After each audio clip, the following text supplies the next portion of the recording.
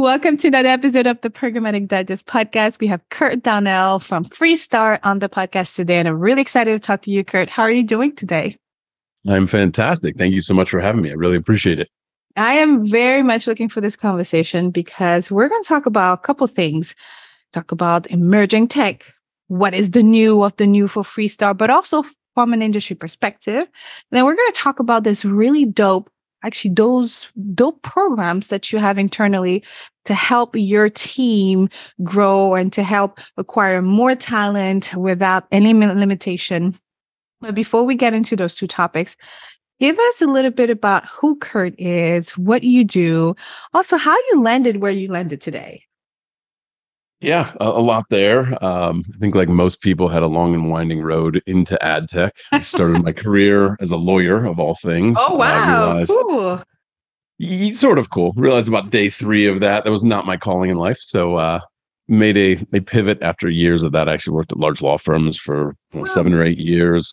Had the chance to work on a bunch of different things. I kind of was a tax attorney against my will for about a year and a half. Long story there that we don't have time for today, but really did what I thought I wanted to do for a while, which would be a mergers and acquisitions attorney, primarily did corporate law, a little bit of real estate along the way, but did that for 7 or 8 years, realized I really wanted to be on the business side of things. I had this theory in life, going to law school and doing corporate law, that you got to help structure these crazy transactions and everything.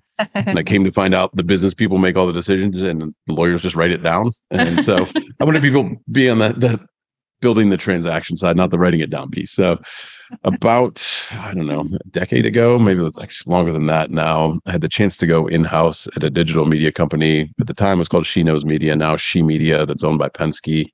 Nice. Independent at the time. And so learned the advertising space pretty quickly, went from being hired as the lawyer to running the business development team, and then ran audience development and corporate development, where we bought a bunch of things and sort of ended up in a COO-ish position at that company. So that's where I cut my teeth on the media side. This was 2012 to 2017 I was there. So it was really kind of the time where the rise of programmatic happened. And so I got to see that. Big data was hot. Mobile advertising was just starting, I remember. Oh, yeah. Video, like the rise of video, the rise of mobile, YouTube, the rise of video. And yeah. YouTube became a little sexier for advertisers. It was messy, but it was sexier. Yeah, so that's how I cut my teeth on it. Left the industry for a couple of years, went and helped take a yoga company public, of all things. It was a roll-up of yoga studios. So I was flying around the country, taking yoga class, buying yoga studios. And then I guess the ad tech bug was still in me, and had the chance to jump on board as CEO of Freestar about 4.5 years ago. And it's been an amazing ride since then. So interesting journey into and then continuing on into more ad tech. That is really cool. Okay, cool.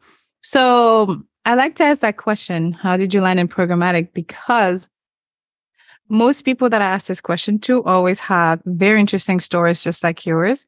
Like they accidentally landed in ad tech, just like you. Sure.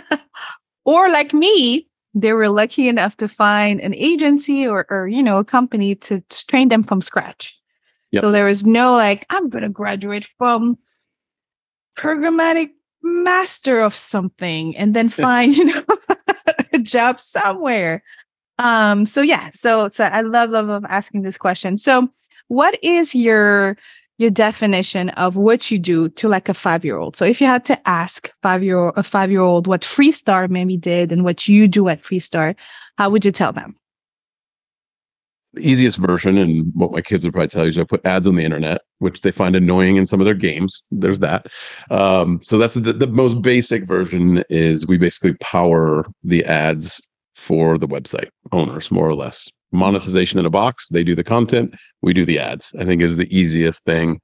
Behind that, obviously, there's a lot more details where we actually run the auction. We bring the bidders into the auction. We optimize the auction for the publisher so that they're maximizing the revenue from every impression they bring to market. But we essentially take care of all of the hassle of the advertising side of the house so they can focus on content and audience development, which they tend to be the best at. Got it. So if I had to place you in the Lumascape, you wouldn't be on the SSP side, would you? We basically look like one gigantic publisher. We represent hundreds of publishers and thousands of websites. but we sit below the SSP. We Mhm. have relationships with, I don't know, 50 or 60 different SSPs and now some DSPs more directly, but we take care of managing all those relationships, collecting all the revenue from the SSPs, and we cut the publisher a single check at the end of the month. So we kind of get rid of the hassle of them having to maintain their own code, maintain all the relationships, chase the accounts receivable from all of these folks, and really streamline kind of the revenue function for a publisher. You get down and dirty for those publishers. Got it. We do. We, in some instances, are kind of an extension of their team if they have an in-house ad ops team. And in some instances, we are the entire monetization team for the publisher. So I was going to ask in the podcast, what are your take on the most recent headlines, right? So the headlines that I've seen, well, last quarter, I would say Q1 would be the SSP is dying or whatnot. But I find like this topic is now boring. So we're going to talk about something, more promising, more exciting. Like, what do you see emerging in the industry? What do you think? Like, what's your take one professionally, and then also like if you want to share what Freestar stands at. But what do you think about how the industry is moving? I think it relates a little bit to the SSP point you made, and I don't think it's the death of the SSP, but I think I don't think so too. But when I saw that, I was like, come on. Yeah, I mean, I think really? the death of the tier 3 SSP, maybe. I think there is too many people involved that are doing too much reselling, and so I think my answer to that question is, I think we're going through a moment of cleanup right now. I think there's a maturation happening in the market right now where, for a while, either because people on the buy side were naive or were turning a blind eye or something, there was a lot of waste in the middle of the whole ecosystem, and it allowed SSPs to exist that were only selling to other SSPs. There's not a lot of real value there. I mean, in certain instances, maybe there was interesting targeting layered on there or something.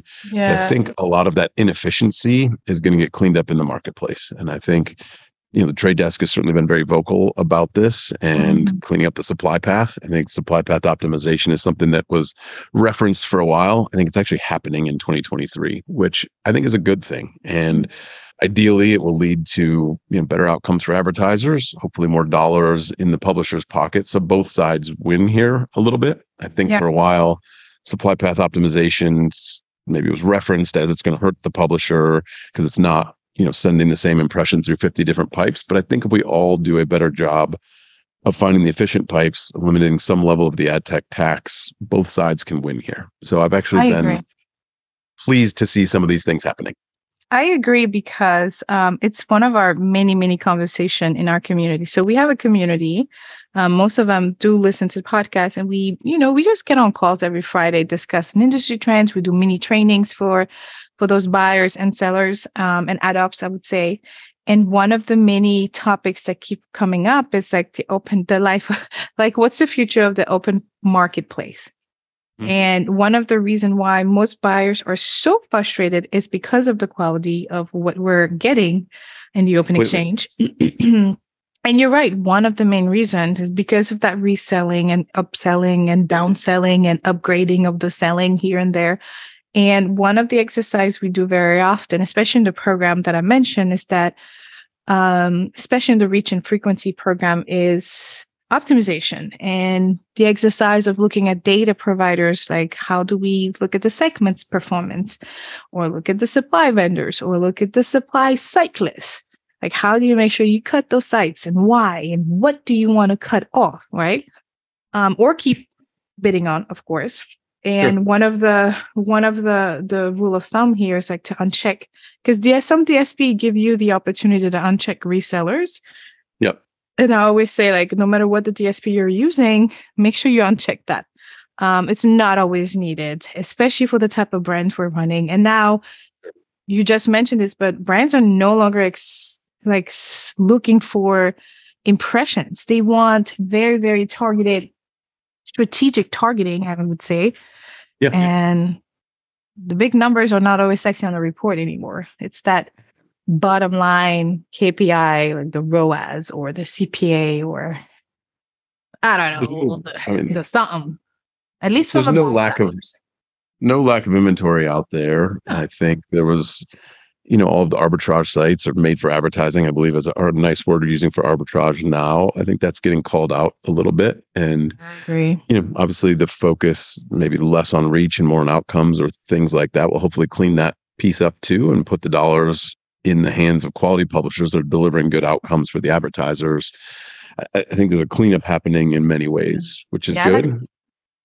I like what you said about cleanup. I think it's important. So how is talk to us about, because I think in our intro you talked about how you are internally or as a company looking at machine learning and how to efficiently do things for your clients. So talk to us a little bit about what that means. How do you do this?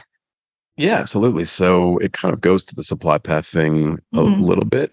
Different bidders are going to perform better on different sites. And then even within that, obviously, whether they are client side or server side bidding, they're going to perform differently. And so we built some technology that really optimizes which bidders are allowed into the auction. And even as a subset of that, whether they are offered on the server side or the client side, and sort of dynamically selecting the right bidders for the right, not just site, but the right audience down to almost the user level. And then some other things like dynamic timeouts, for instance. If we can detect somebody's on a slower connection speed, might want to extend the timeout a little bit, give the chance for more bidders to get in there, more competition, because it's not going to be slowing down the page versus faster.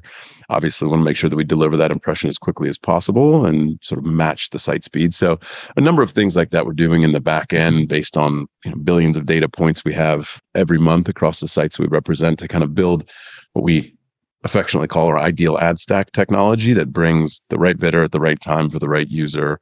It's really the thing we're focused on, and our data science team has done some amazing stuff there and a lot more to come.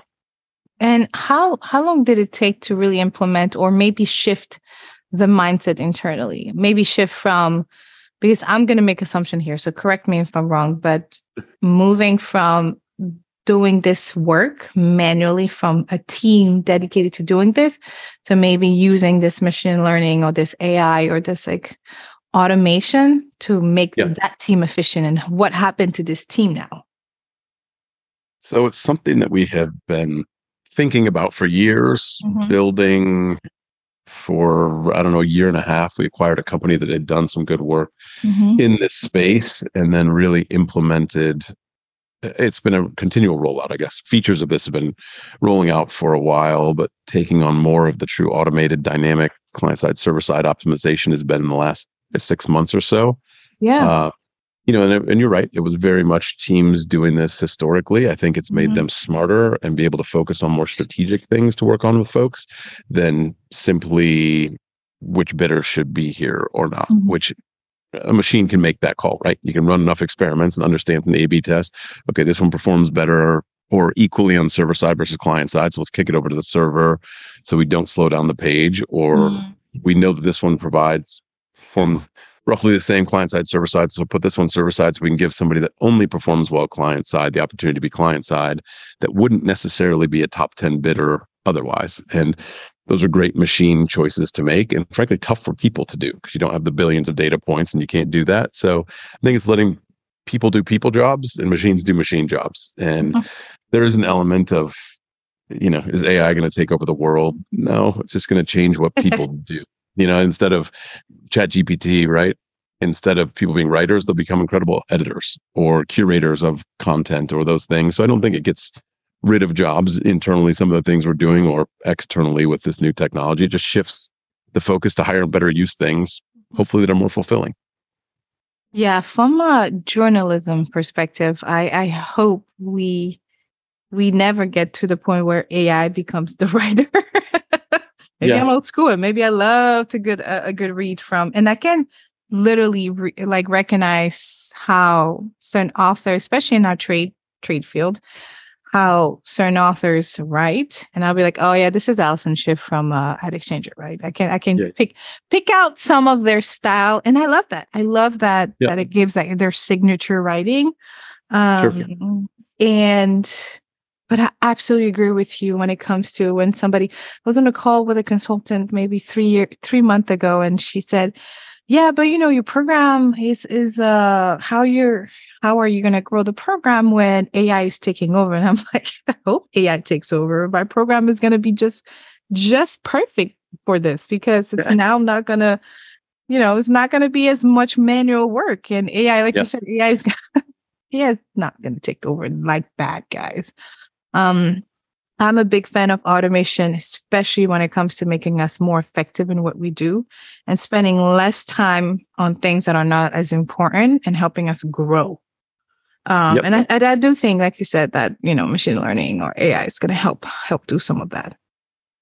I mean, when you think about the automatable tasks, it's usually the boring things anyways, right? Like, who wants to just QA a zillion things or update line items or all of those things? Yeah. Usually the automatable things are the worst parts of people's jobs. It's not, we're taking away. No, for real. And that's, and that's why they template everything, at least as a buyer perspective. And I'm pretty sure AdOps does it too, but you template what you can so that you don't have to redo the work that was already created. It's not about working hard anymore. It's about working smart. I don't care what people say. And I think the most popular and the most used setting in a DSP is the cloning or the duplicating button. Okay. You've heard it here first. But every single buyer that is listening to this can be like, oh yeah, for sure, I've used the duplicate or the clone buttons way more than anything else. Because it's like, oh, I've already done that. I just need to go update it or edit it, like you said. But I think it's a good segue into the second topic that I really wanted to kind of ask your opinion, your professional thought on, is the growth of talent. That's like, I hear a lot of like, oh, we don't have any talent. And my fight is that, no, we have talent. It's just your onboarding is sucky. Literally. That's it. It's like you don't have time. And sometimes some companies just don't have the resource to really help that individual grow or that talent grow. And that's understandable. But talent, there's so much talent from entry level to senior. So you have an internal program where you do a little bit of what we do with the reach frequency, where you hire those individuals and you kind of build them up from scratch, with the offer of like potentially staying a long time, full time, I mean. But also I want us to talk about that management, that leadership program that you have. So let's start with like the ADEC, the first one. Like, what is it? And how can people get more information about it too? Freestar.com/careers, I think is what it is, but just go to our website and go check out the career portion. The AdTech Associate Program is what we call it internally, and started a few years ago, actually out of sort of a BDR program where we were hiring junior folks into the sales team. And then we ended up actually having a number of those folks, after being in sort of the sales role for 6 or 9 months, realized they wanted to do something else in the company once they actually learned enough about it.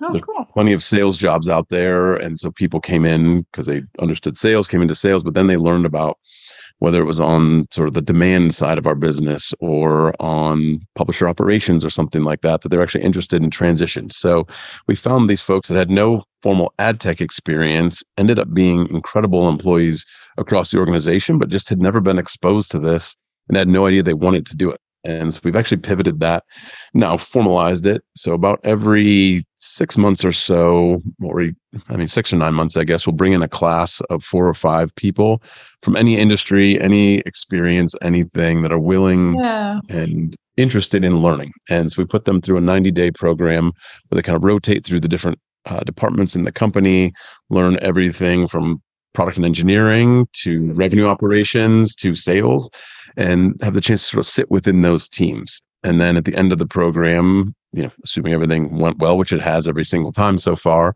they kind of find their forever home in one of the different teams. And it's ranged from people on the audience development side into people on the publisher operations side, and run the gamut. And these people came in not knowing what they wanted to do, but were fascinated by the industry, and by all accounts, it's been wildly successful. So I think it's similar to what you're doing, and giving people that otherwise wouldn't have ended up in this space a proper formal training. I think most of us learned it on the job, made it up Yeah. made it up halfway as we were doing it, and That's the word. fake it till you make it a little bit. We're allowing people to not have to fake it till they make it. They can actually learn it the right way. Yeah. So, Practice what you're learning. Yeah. What is like one of the challenges you still find with some of those people though? Like what would you say, like, oh, some of them do struggle with this, or some of them, it takes us a little bit of time when we go through this. I don't know. What is like a challenge or an opportunity? I think the challenge is, I think there's certain groups that people have really enjoyed and maybe wanted to spend some more time in, but to keep the program going, we had to keep it relatively short, where they're with people, I think it's 2-week stints and moving on.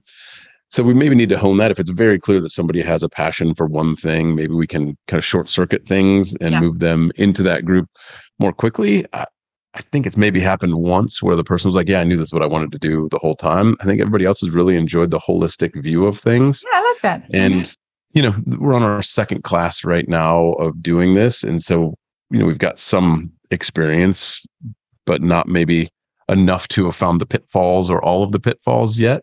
And so far, every single person that's come through it has been fantastic. And I think that's an element of, it's a little bit of a self-selecting group that is willing to go sign up for a job, not knowing exactly what you're going to be doing other than learning. And so I think it's a curious type person that does that. And really one of my very favorite traits to hire for is curiosity. And so I think it plays nicely there, where it's a self-selecting group that puts themselves in, wants to learn, and then ends up being a great employee because they're curious along the way afterwards. Yeah, curiosity, like always trying to find the answer, investigative. I think it's like, I think it's the new definition of like a self-starter. Like, in order to be a true self-starter is like, you gotta go find the answers on your own, but not be afraid to ask the question.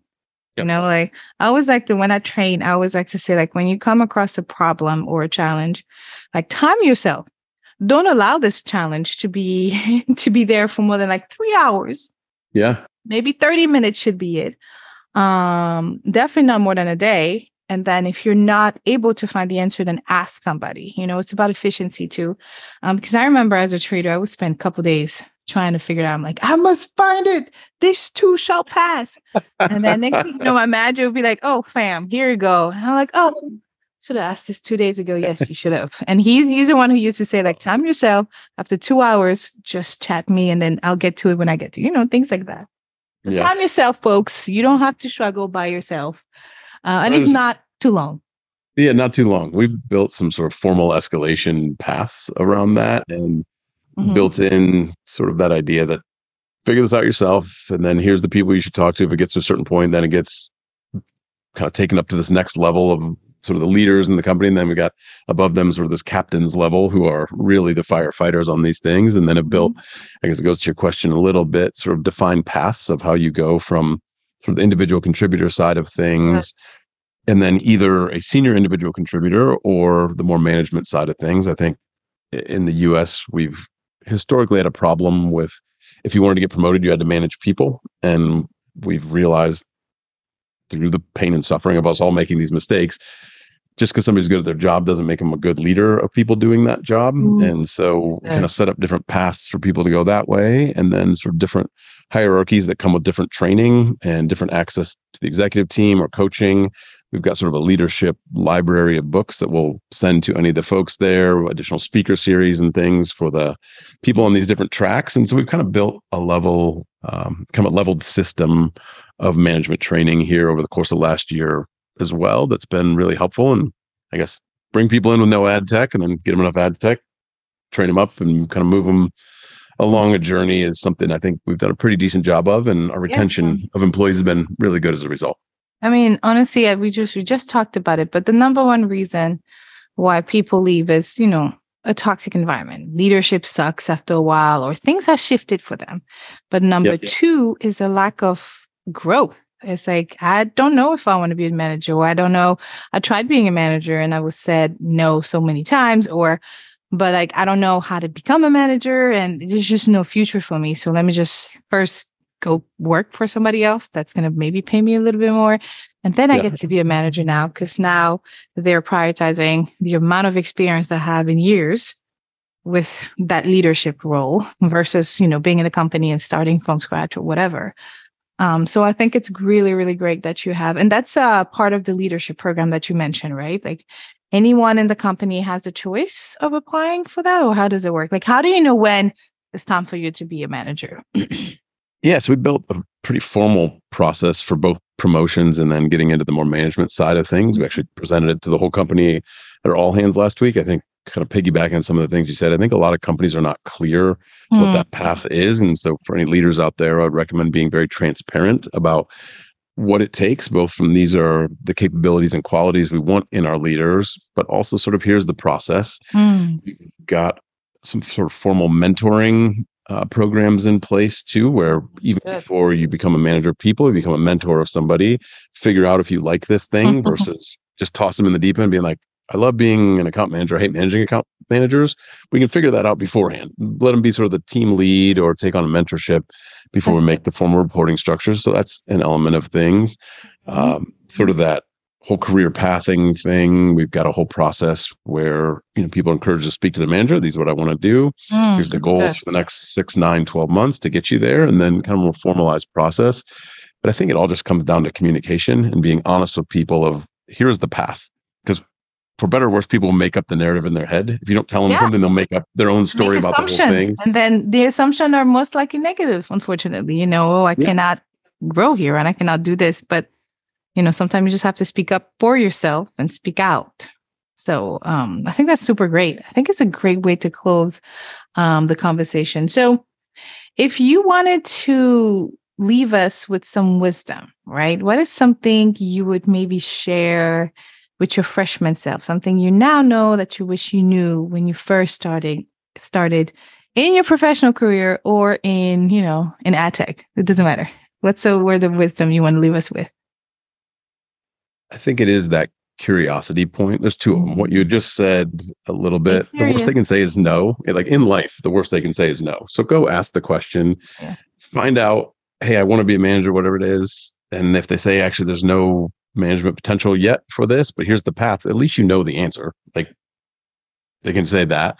The other piece is that curiosity thing is make sure in your career, whenever you get sort of the weird feeling of like, oh, I'd like to learn more about that, go chase it down a little bit. Don't divert all your energy to that, kind of to your point on not spending too long on problems. But if you're curious about how a product management team works, to take somebody out to lunch, grab coffee with them and just understand what does it really mean? Because most great careers have had twists and turns to them, and people are very willing to share their experience because everybody loves talking about themselves. So make them feel important. Go ask them, how do you do XYZ? You'd be amazed how many people will sit down and have lunch with you. And I've had the chance to be on both the receiving and giving side of that. And it's fulfilling when you feel like you're helping mentor somebody or figure out their own path. And then on the receiving side of it, you can find out without having to maybe make a mistake and go to a job or a company that you don't want. You can find out a lot just by asking the real questions. So maybe the answer here is just ask. I guess that's maybe the final recommendation for the day. Yeah, right. I love that. Part of their assignment throughout the program is to do connection via LinkedIn and to take like coffee chats for this reason. It's like, I always tell them, like, people actually love to help at their convenience. They do. So if they don't respond to you, don't take it personal. They probably have not checked LinkedIn in a few months. Or if they do say no, that's also okay. It's like one less no to receive towards that one yes. You only did one yes. And then I always say, like, you'll be surprised. People love to get on those chat calls, and especially if it's to help.